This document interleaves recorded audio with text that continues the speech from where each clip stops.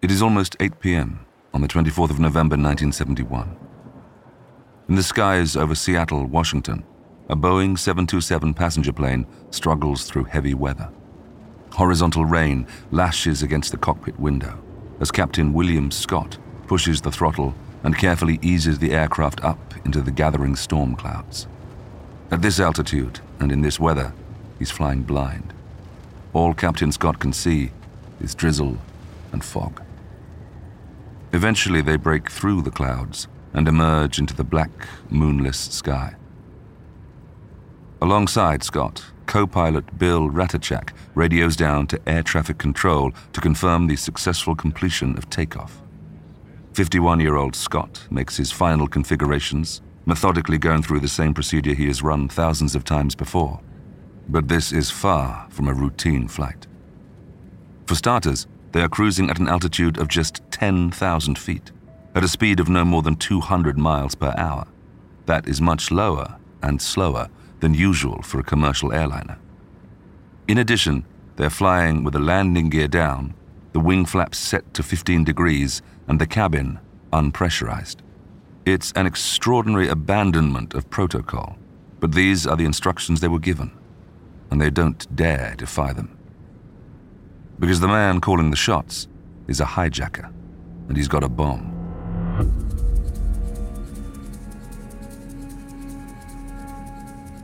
After having stopped off to let the passengers free and collect the parachutes and bag full of cash he'd demanded from the FBI, he instructed the pilots to fly to Mexico City. Now, Captain Scott navigates south, keeping one eye on the speed indicator. Though, after decades of flying commercial aircrafts, he knows how to handle pressure. Beneath the surface, Captain Scott is terrified. He knows that all he can do now is comply with the hijacker's demands and pray.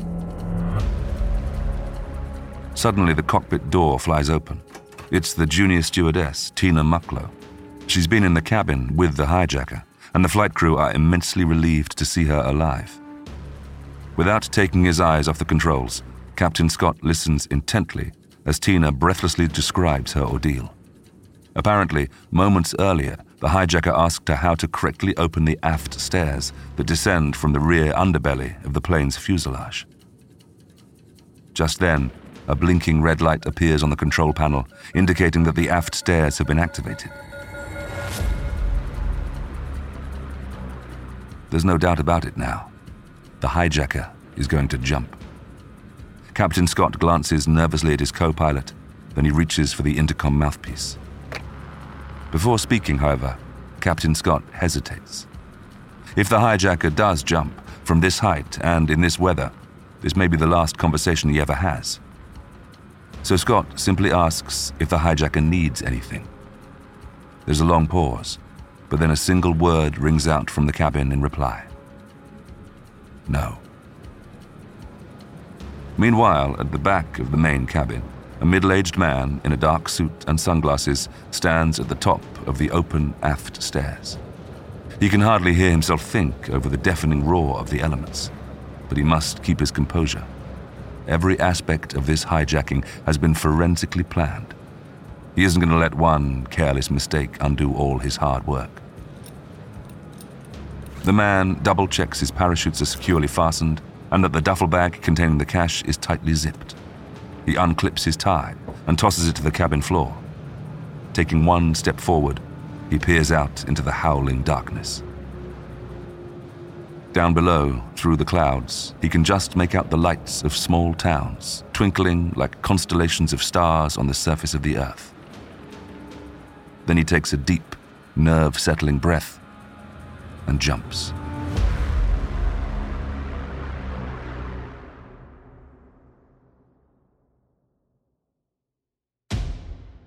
At approximately 8:13 p.m. on November the 24th, 1971, the man who would become known by the epithet D.B. Cooper exited Northwest Airlines Flight 305. He jumped at an altitude of 10,000 feet with nothing but his case, a bag full of money, and a parachute. The FBI immediately launched an investigation, interviewing suspects based on witness testimonies, and combed the vast expanses of wilderness that lay beneath the flight path.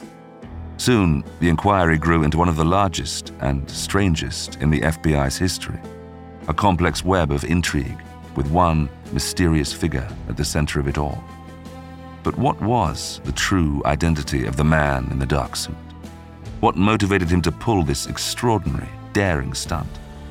What was the response of the aircrew who found themselves entangled in his meticulously planned plot? And perhaps, most tantalizingly of all, is the real D.B. Cooper still out there, living among us? I'm John Hopkins, and this is a short history of D.B. Cooper.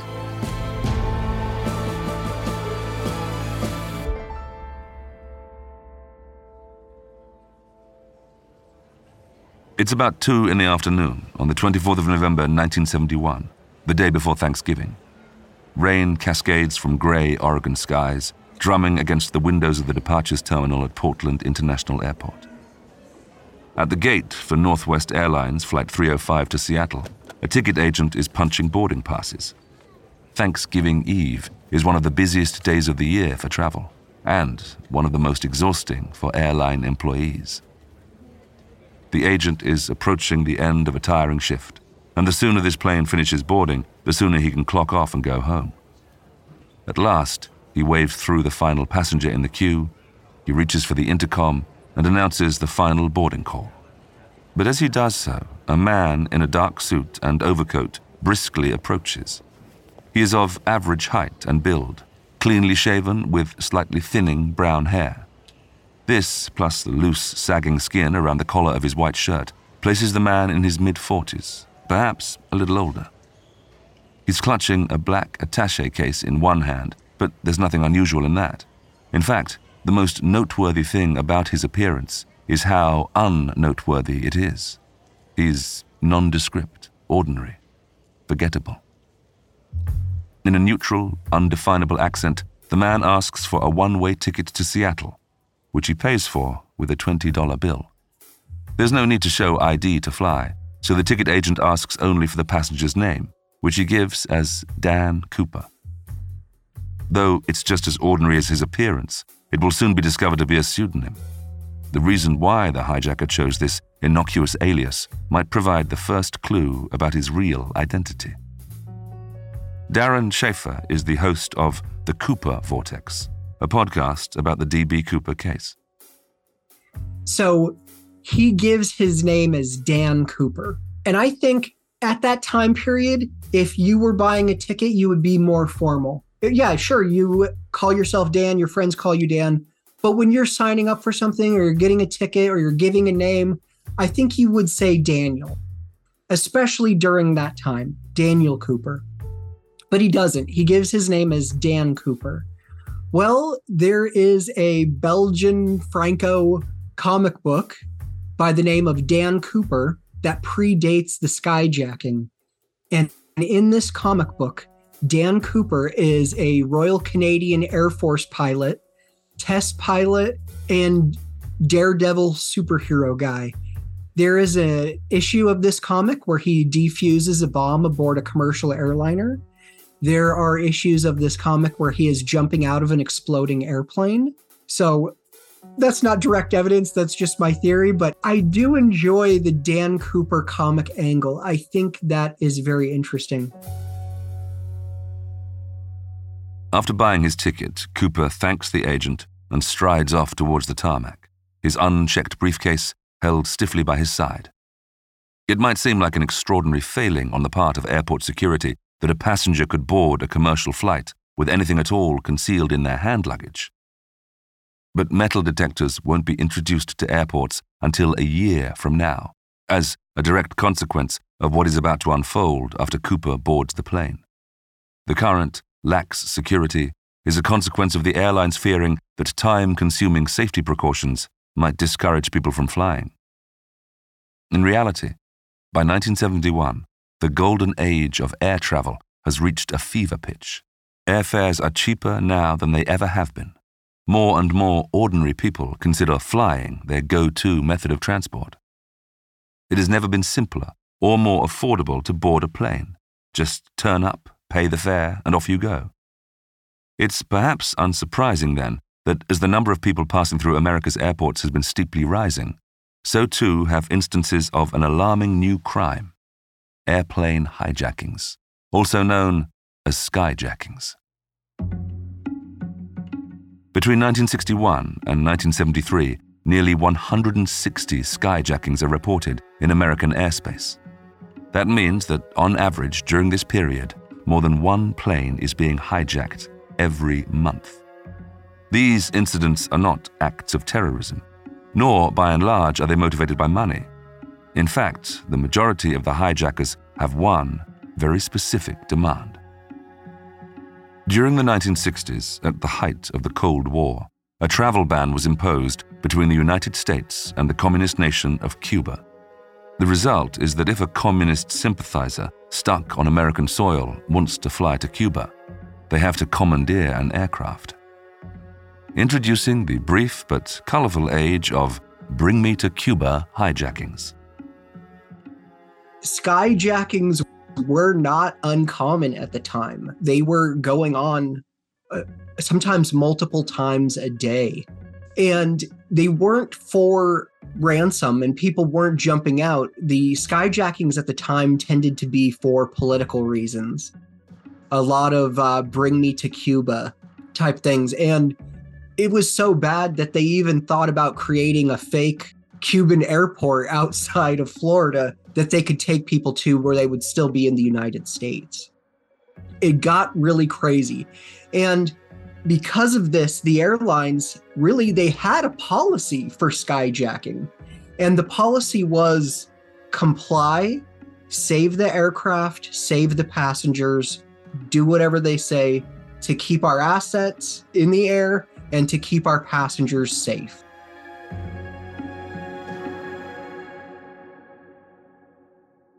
The policy of compliance at all costs is one that flight attendant Florence Schaffner knows well, but she welcomes the passengers for this afternoon's 30-minute puddle jump to Seattle cheerfully, as she's paid to do. Though she's just 23 years old, Florence is the second most senior stewardess on board. Young and attractive, Florence possesses all the qualities expected of a Northwest Airlines flight attendant. This is the 1970s, in which airlines advertise their services not by trumpeting the affordability of their fares, but the brevity of their stewardesses' skirts. Florence is paid not just to do her job, but to be polite, demure, and charming at the same time. As the pilots wait their turn for the runway, she moves through the cabin taking drinks orders. She soon reaches the back row, where the nondescript middle-aged man with the attaché case is sitting alone. Florence asks if he'd like any refreshments, and he orders a bourbon and 7-Up. When the stewardess returns with the beverage, she instinctively braces herself for the inevitable chat-up line. She's been in this job long enough to know what to expect from unaccompanied businessmen. But he makes no advances. He simply pays for his drink and nods in thanks. At approximately 2:50 p.m., Flight 305 is cleared for takeoff. Florence straps herself into the jump seat at the rear of the cabin. The rain is still coming down in sheets as the plane taxis onto the runway. The pilot sparks the throttle and the plane accelerates, the high-pitched whine of the engine turning into a guttural roar as the airliner lifts off and begins its climb. Moments after takeoff, the man on the back row twists around in his seat and gestures for Florence's attention. When she leans across the aisle, he hands her a note. Florence sighs inwardly, but takes it and slips it inside her purse unread, assuming it's just another unsolicited proposition. But a few seconds later, the man signals to Florence again. He leans over and gestures towards her purse. In a calm, quiet voice, he says, "Excuse me, miss, you'd better look at that note. I have a bomb." Florence's stomach drops. Her hands tremble as she retrieves the note and unfolds it. "Miss," she reads, "I have a bomb in my briefcase and want you to sit by me." Florence has never experienced a skyjacking, but she is well briefed in the airline's compliance policy. Trying to maintain her composure, she does as the man says and buckles into the empty seat alongside him. To make sure he's not bluffing, she asks to see inside the briefcase. Robert Edwards is the author of the book D.B. Cooper and Flight 305. He opens the briefcase and he shows one of the stewardesses what is in the case, and it consists of several cylindrical sticks wrapped in what looks like red tape. So obviously the intention is to convey that this is explosive. There is a device which looks like a battery, and there are some wires. So it looks like what you or I would imagine is a bomb. It's sufficiently convincing that they believe it's a bomb. After showing Florence the bomb, Cooper lists his demands. He wants $200,000 and 4 parachutes. He asks for 2 front chutes and 2 back chutes. Back chute is your primary, front chute is your reserve. And he wants this ready before the plane lands in Seattle. Florence makes a note of Cooper's requests and hurries to the cockpit, where she breaks the news of the hijacking to the pilots. Though Captain Scott will relay the demands shortly, right now he attends to the first priority. He's got a man with a bomb on a plane full of passengers, and it's the job of the crew to keep the situation under control.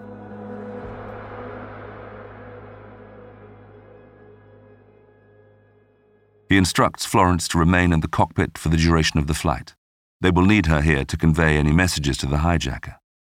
But somebody has to stay in the cabin with him to ensure he remains calm. And with Florence in the cockpit, that job falls to the junior stewardess, 21-year-old Tina Mucklow.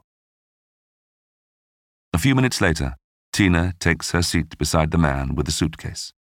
Just like Florence, Tina has been trained to keep any anxiety under wraps. It's no mean feat when the man beside you has enough explosives to blow you out of the sky.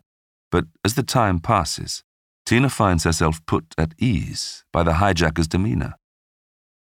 He is polite and softly spoken.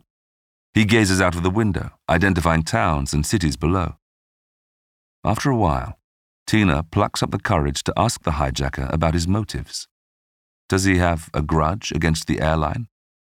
The hijacker ponders this for a moment, then answers, "No, I just have a grudge." When the hijacker pulls out a cigarette, Tina reaches over to light it for him. One stewardess that sat next to him for over 3 hours, Tina Mucklow, she comments immediately after the skyjacking that he was always polite, never unkind, never cruel or hostile towards her. And, Cooper's age is pegged somewhere between mid to late 40s, which is an unusual age for a bold, daring skyjacker. If you just heard this story for the first time, you were probably picturing him as being in his early 20s. But he's an older dude. He smoked and had a glass of bourbon and soda. I always find it interesting that Tina Mucklow lit his cigarettes for him, which it also says something about the era. I don't smoke, but if I did, I couldn't imagine my wife lighting my cigarettes for me. Cooper's cool, collected demeanor will contribute to his legend, helping to build the impression of this hijacker as a swashbuckling rogue, a suave highwayman of the sky. But to the crew, he's a dangerous criminal. From the cockpit, Captain Scott contacts the airline headquarters in Minnesota to relay the demands, and on the ground, the airline's standard procedure is initiated. The $200,000 is sourced, and they coordinate with the relevant authorities in Seattle to conduct the handover. And as the plane nears its destination, the next stage of Cooper's elaborate scheme is put in motion. First, the aircraft enters a holding pattern above Puget Sound, the ocean inlet upon which Seattle sits. They circle over the water for almost 2 hours to provide the agents on the ground enough time to gather the money and parachutes. But there is another, darker reason the pilots stay out here. If Cooper detonates the bomb, it's far better the plane and its passengers crash into the ocean rather than raining down on the busy streets of Seattle. The crew announce that the delays are due to bad weather. Eventually, the plane lands at Seattle-Tacoma Airport, and the passengers are allowed off. It's only once they've disembarked that they begin to understand the mortal peril they were in.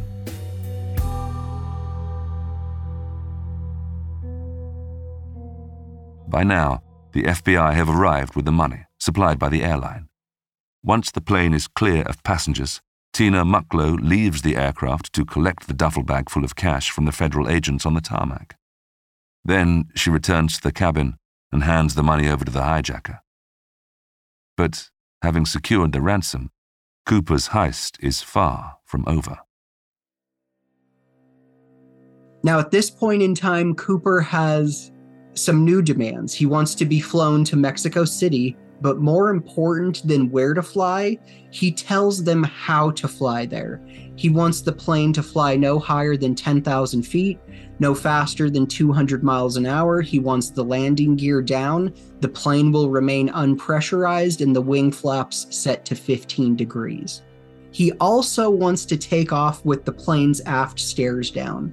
And this is a 727 that had aft stairs. So back in the day, if you flew into an airport that didn't have ramp trucks or anything, you could board and deplane using those aft stairs. And at this point, the pilots are a little freaked out. They're not sure if the plane can fly with the aft stairs down, nevertheless take off. So they call in air traffic control, hey, can this plane fly with the aft stairs down? They have no idea either.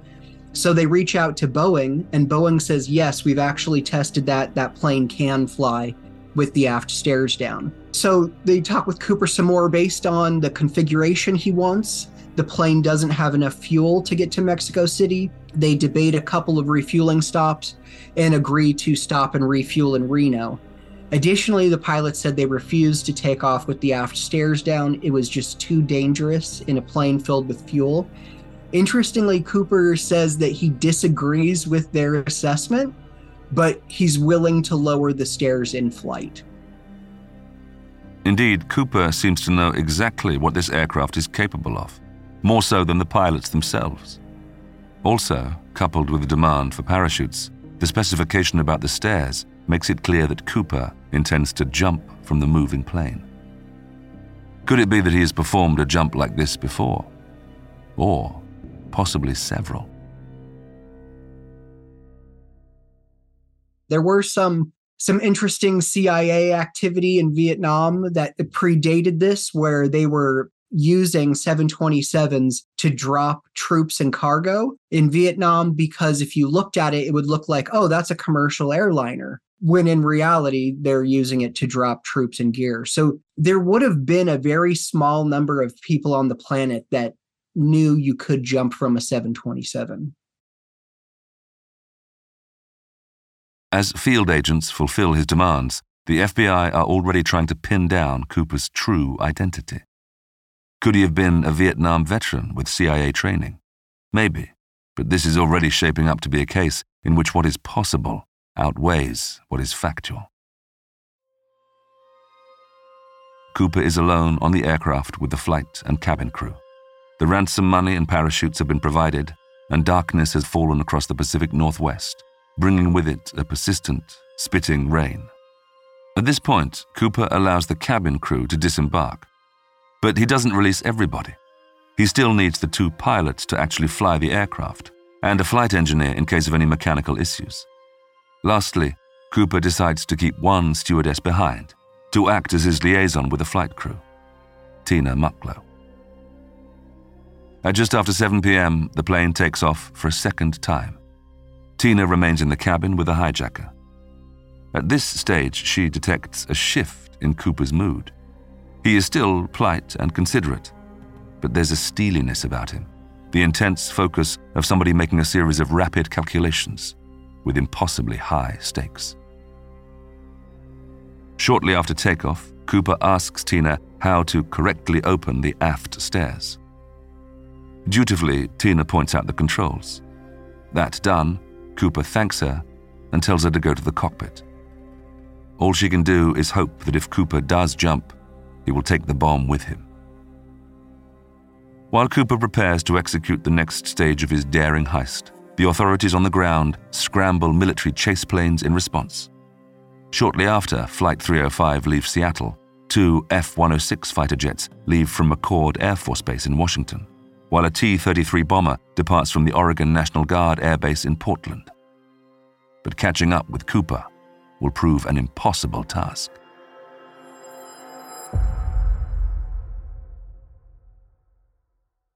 We have to bear in mind that this was dark by this time. Visibility was poor. They were above cloud, and they probably had very little ground reference. But the short story is neither the F-106s nor the T-33 ever made visual contact with Flight 305. Therefore, they never saw the hijacker jump and could not say anything about when and where he jumped. The chase planes have come up short. But while the action unfolds above the clouds, down on the ground, news of the hijacking is spreading fast. It's 8 p.m. inside Yours Top-Notch Diner in Portland, Oregon. Special Agent Ralph Himmelsbach sits on a leatherette stool, his FBI badge and holstered pistol resting on the Formica countertop.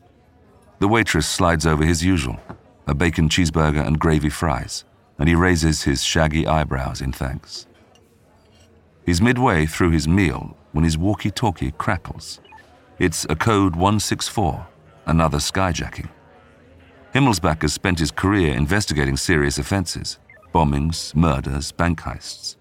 Recently, though, he's found himself specializing in this increasingly common crime, one that often risks the life of scores of innocent people at a time. But the worst thing is, the public often see the perpetrators as heroes, like modern-day Robin Hoods stealing from the rich. Himmelsbach sighs and replies that he's on his way, then smooths his handlebar moustache and heaves himself up from the stool. After wishing the waitress a happy Thanksgiving and slapping a $5 bill down on the counter, he picks up his gun and badge and slopes towards the exit.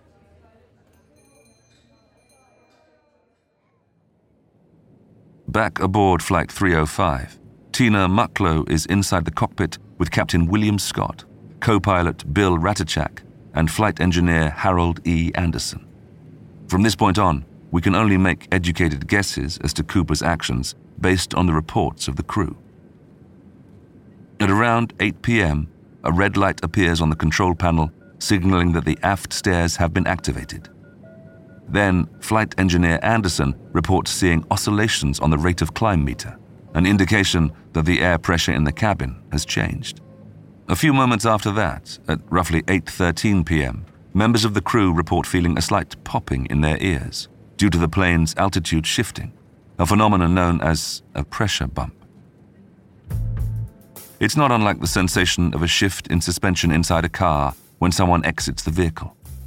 These reports will come to form a major part of the FBI's investigation. If accurate, they can point to roughly where Cooper jumped and where he might have landed. But what could have been a vital clue will actually turn out to be a stumbling block for the FBI. Their misunderstanding of the crew's testimony will become one of several mistakes made in the early stages of the investigation. The oscillations and the pressure bump were separate phenomena completely. One was on a gauge, the other was physically felt in the ears. Somehow they got conflated and compressed into a single event, and that's the way the FBI understood it. To their misfortune, because they started looking in the place where they thought the oscillations had occurred, and in fact they should have been looking at the place where the pressure bump occurred, which could have been minutes later, and if you're flying at 3 nautical miles a minute, that's a long way away. The FBI will later determine that Cooper jumped somewhere above the tiny hamlet of Ariel in the south of Washington state. Based on the time at which the oscillations appeared on the pressure gauge, they calculate Cooper's drop zone to be within a 23 square mile parallelogram, centered around this small settlement. But as we now know, this hypothesis might have been based on a wrong assumption entirely.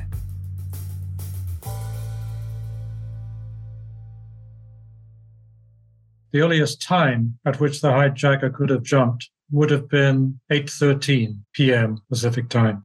But I believe at that point, the airplane was leaving Washington state and was over the Columbia River heading for Oregon. So my central hypotheses essentially give the earliest time for the hijacker's departure to be over the Columbia River. And I also proposed other points even further south, but obviously in Oregon state and not in Washington. Did Cooper land in Washington or Oregon? No one can say for sure. But what is beyond doubt is that when the plane lands in Reno to refuel 2 hours later, Cooper is no longer on board. All that's left of him is a discarded clip-on tie and a few scattered cigarette butts. When FBI agents arrive with sniffer dogs, they retrieve the cigarette butts and send them to a lab to check for fingerprints. Of course, these cigarettes are loaded with the hijacker's DNA, but this is all taking place long before DNA technology becomes readily available to forensic criminologists. Another missed opportunity. 1971 DNA, it's not a thing. And so the cigarette butts get sent in to their crime lab, and it said, take a look at these and see if you can pull any fingerprints or get any evidence from them. When you're done with them, throw them away. And I really think that the thought behind that was, obviously, again, DNA doesn't exist, but if you have to store evidence in a locker forever, do you want to store cigarette butts in there? They'd probably just stink. We don't need these around. They're garbage. That's all cigarette butts are in 1971. So unfortunately, those are lost. With every hour that passes, the chances of catching Cooper alive dwindle. He judiciously chose to commit this hijacking in November, just before the winter cold sets in. The sprawling wilderness beneath the flight path, where the federal search will be concentrated, will soon be frozen over. Any potential evidence, a shred of parachute silk or a fluttering dollar bill, will be buried beneath a thick layer of snow and ice.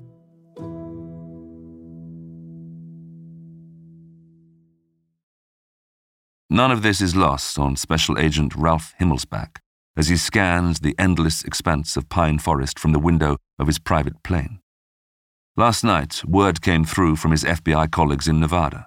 Somewhere on the flight path from Seattle to Reno, the hijacker jumped from Flight 305. So, as soon as it was light, he left nearby Portland in his twin propeller plane and began tracing the length of that flight path, known to air traffic control as Victor 23. But all he can see are treetops, mountains, and rivers stretching for hundreds of miles in every direction. Disappointed, Himmelsbach admits defeat. Finding Cooper is going to be like finding a needle in a haystack. With a sigh, he turns the plane around and heads back for Portland. Himmelsbach's a very old school Law and Order guy. I mean, you see him with his handlebar mustache, and you could just tell the kind of person he is. Very serious. It's all about doing the right thing. And if you do the wrong thing, you pay the price, was kind of the guy he was. And his take on Cooper, if you listen to some of his interviews, becomes angrier and angrier over the years. And Cooper becomes a worse and worse person, according to him. One of his final interviews, he's like, Cooper used foul language the whole time, and he was a nasty, slimy criminal. There's really no evidence to support that. He's the only person that's saying that. Himmelsbach leads the investigation from the FBI's Portland office, drawing up a list of suspects. But as witness testimonies are gathered, the inconspicuous exterior the hijacker presented starts to pay off. Discrepancies outweigh convergences. Some describe him as over 6 feet tall. Others maintain he was 5'10" at most. Some remember blue eyes, others brown. One witness claims that the man had a dark, olive-skinned complexion and was possibly Hispanic in origin, while the majority will insist that he was Caucasian. Though it's unlikely the hijacker used his real name, one of the first moves is to question anyone named Dan Cooper living in the Pacific Northwest. One of the individuals interviewed is a Portland man called D.B. Cooper. Rushing to meet a deadline, a local journalist confuses this name with the alias chosen by the hijacker. When the United Press International wire service reprints the journalist's error, the name D.B. Cooper becomes the official epithet for the hijacker. But while news outlets around America seize upon this headline-grabbing story, the race to find the hijacker's current whereabouts is already well underway. The FBI outsourced the ground search to the Sheriff's Department of Clark and Cowlitz counties in southern Washington, Cooper's supposed drop zone. Local police and civilian volunteers comb the countryside. A military submarine is used to investigate the region's lakes. The FBI have mapped out this search area based on the testimony of the flight crew, the best information at their disposal. But it's no easy task. It is a very rural area, It's probably 60% trees, 40% farmland, with many lakes and creeks and rivers. There are small towns in there and railroad tracks, but some pretty dense forest. And so they don't really have a drop zone for Cooper for something like 40 or 50 hours that they can explore. And then from that point, they just start marching through the woods to see if they can find anything. They had some volunteers, but the weather's also getting bad at this point. So searching in the snow in that area would be tough. So they really suspend searching until spring, when they, at that point, have the National Guard, Sheriff's Department, and a ton of volunteers, including like Boy Scouts, marching through the woods, basically hand in hand to see if they could find Cooper's body, a parachute, anything. They don't. They end up finding a corpse of a missing person, like a teenage girl that had gone missing like 10 years earlier, but no D.B. Cooper. This case is proving deeply frustrating for the Bureau. And to make matters worse, this hijacker who has made a mockery of the FBI is rapidly becoming a national folk hero. In the early 1970s, acts of anti-establishment rebellion are all the rage. With the war in Vietnam casting a dark cloud over America, with unemployment rising and the economy in freefall, D.B. Cooper's flagrant disrespect for authority is something many Americans can get behind. Cooper stuck it to the man and got away with it. Many claim they would do what Cooper did if they only had the guts. And indeed, in the years following the hijacking, several individuals do attempt to emulate Cooper, with varying degrees of success. On April 7th, 1972, a Vietnam veteran named Richard McCoy hijacks United Airlines Flight 855 from Newark to Los Angeles. Wielding an unloaded pistol and a fake hand grenade, McCoy manages to obtain a $500,000 ransom before parachuting out of the moving Boeing 727. It's almost an identical crime to Cooper's, and given the physical similarities between the two hijackers, it is no surprise that McCoy becomes a leading suspect in the D.B. Cooper case. But whereas Cooper's crime was technically flawless, this hijacker is less careful. He ends up bragging about the stunt to an acquaintance who promptly notifies the police. When detectives turn up at McCoy's door with a search warrant, they quickly discover the duffel bag full of cash and place him under arrest. But that isn't the end of Richard McCoy. Shortly after being thrown in jail, he pulls off an improbable escape by commandeering a garbage truck and smashing through the prison gates. 3 months later, the FBI tracks him down to Virginia Beach, North Carolina. On the 9th of November 1974, he arrives home to find 3 federal agents waiting for him. Never one to give up without a fight, he starts shooting. The agents return fire, and McCoy is killed in a hail of bullets. Richard McCoy was undoubtedly a daring crook. But was he D.B. Cooper? The FBI agent who fired the lethal shot is convinced of it. But for all their similarities, there are plenty of differences too.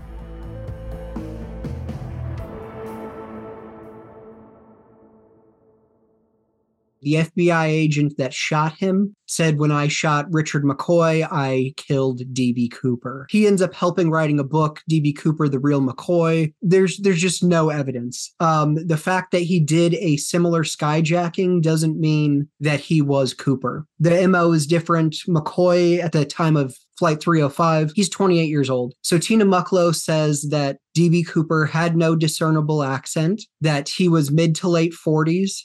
He was a smoker, obviously. He drank. McCoy, 28 years old. He's Mormon, non-smoker, non-drinker. Sure, you could smoke or drink, but he smokes 8 cigarettes in 5 hours. I challenge any non-smoker to smoke 8 cigarettes in 5 hours, and let me know how that goes. Probably not going to be awesome. Case closed, perhaps. But long before Richard McCoy perishes in a firefight with the FBI, the search for D.B. Cooper is already hitting stumbling blocks. Despite enlisting the help of civilians, the local county sheriff's departments, and even the U.S. military, the ground search proves fruitless. The FBI don't seem to be making any progress in the hunt for the mysterious skyjacker, so the Bureau decides to change tack. At that point, the whole strategy then switched two specific directions. Number one, that they interviewed all the parachute clubs in the entire United States, which I think was probably a mistake because this guy was not a civilian skydiver. His actions were not those of a sports skydiver. And he was way too old to be a sports skydiver. Sports skydiving is something you do when you're 20. You don't do it when you're 45. By that time, you're smarter. You've given it up. And the other direction they went in was to ask the public to come up with proposals on the basis of the sketches, which led to over 1,000 leads, none of which led anywhere. The case is quickly going cold. Despite compiling a groaning file of potential suspects, every road the FBI follows leads to dead ends and blind alleys. But then, 9 years after the hijacking, a momentous discovery will breathe new life into the investigation. It is the 10th of February, 1980. 8-year-old Brian Ingram sits on a grassy bank by the Columbia River. He's on a vacation with his family at Tina Bar, a riverside beachfront in Washington, and he is terribly bored. Behind him, his parents are packing up their picnic, quarreling as usual. Despondently, Brian trails a stick in the muddy sand, wishing he was somewhere else.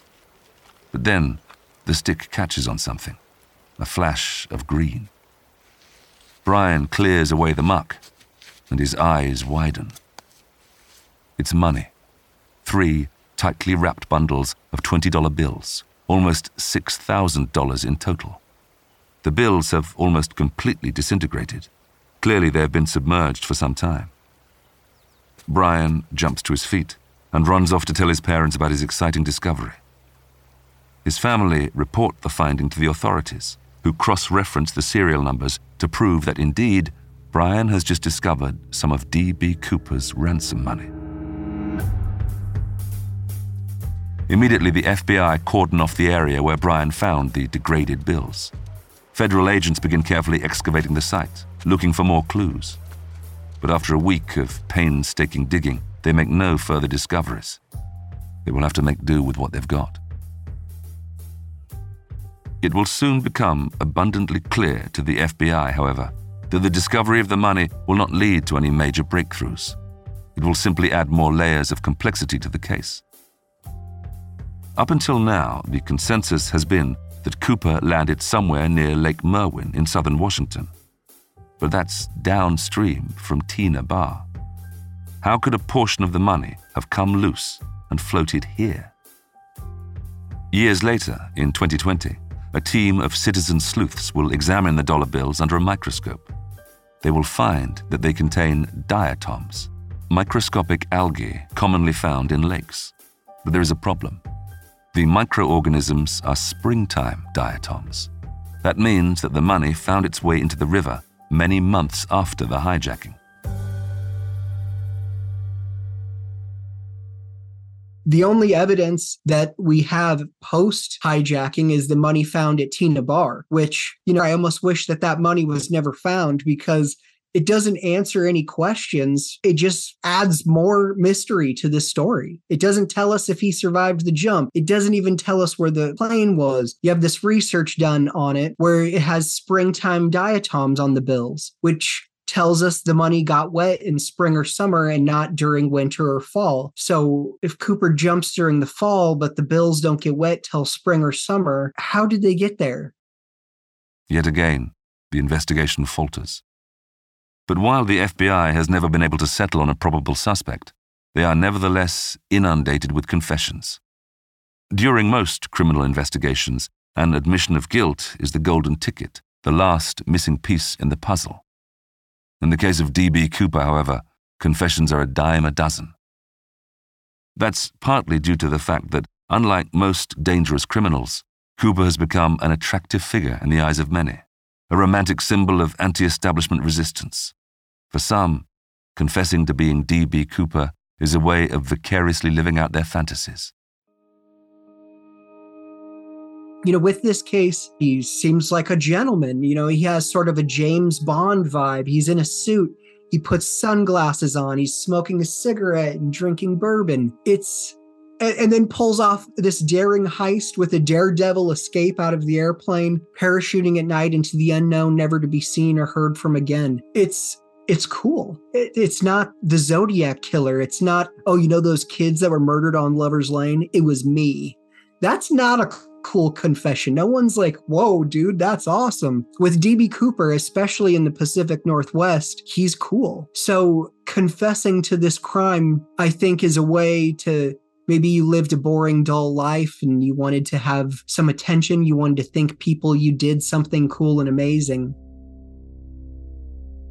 The confessions keep coming, some more credible than others, but none bring the FBI any closer to solving this perplexing, mystifying crime. Over time, the case will fade into the past, consigned to dusty evidence boxes in FBI vaults. But as D.B. Cooper, the man, drifts out of focus, D.B. Cooper, the myth, gradually takes shape. A thriving society of amateur detectives and conspiracy theorists grows around the mystery. When the FBI suspends the case in 2014, the investigation continues on internet forums and at annual D.B. Cooper conventions, or CooperCons. What motivates this ever-growing community is that there are still stones left unturned, avenues left unexplored. But at the heart of this cultural phenomenon, once the hypotheses and rumors are stripped away, what is left is a middle-aged man in a dark suit and a clip-on tie, a man with a past, but if he survived the jump, maybe a man with a future too.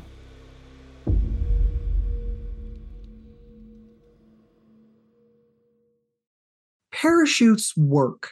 That's the point. And there seems to be so much more supporting the idea that he survived the jump than there is the idea that he died in the jump. We never found a body. There was no parachute hanging in a tree. There is the idea that he never pulls the ripcord, but look at the other copycats. Look at soldiers that were ejecting from planes that were shot down. Not ideal jump conditions. And, well over 9 out of 10 times, they land safely on the ground. If Cooper did pull his chute and died in the woods, I think we would have found him right away.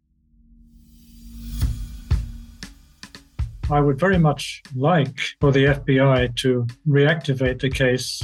I mean, maybe there's nothing to be found, but the briefcase, even 50 years later, even shattered into fragments, there must be some traces of it somewhere on the flight path. He didn't carry the briefcase down with him on the jump. He let it go. I suggested where to look for it. A flat object like a briefcase is going to fly. It'll land, and it's on some farmer's field somewhere.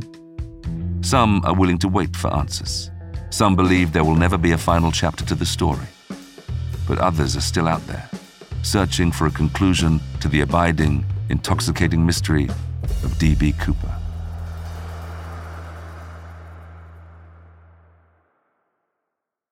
Next week on Short History Of, we'll bring you a short history of the Indian Partition.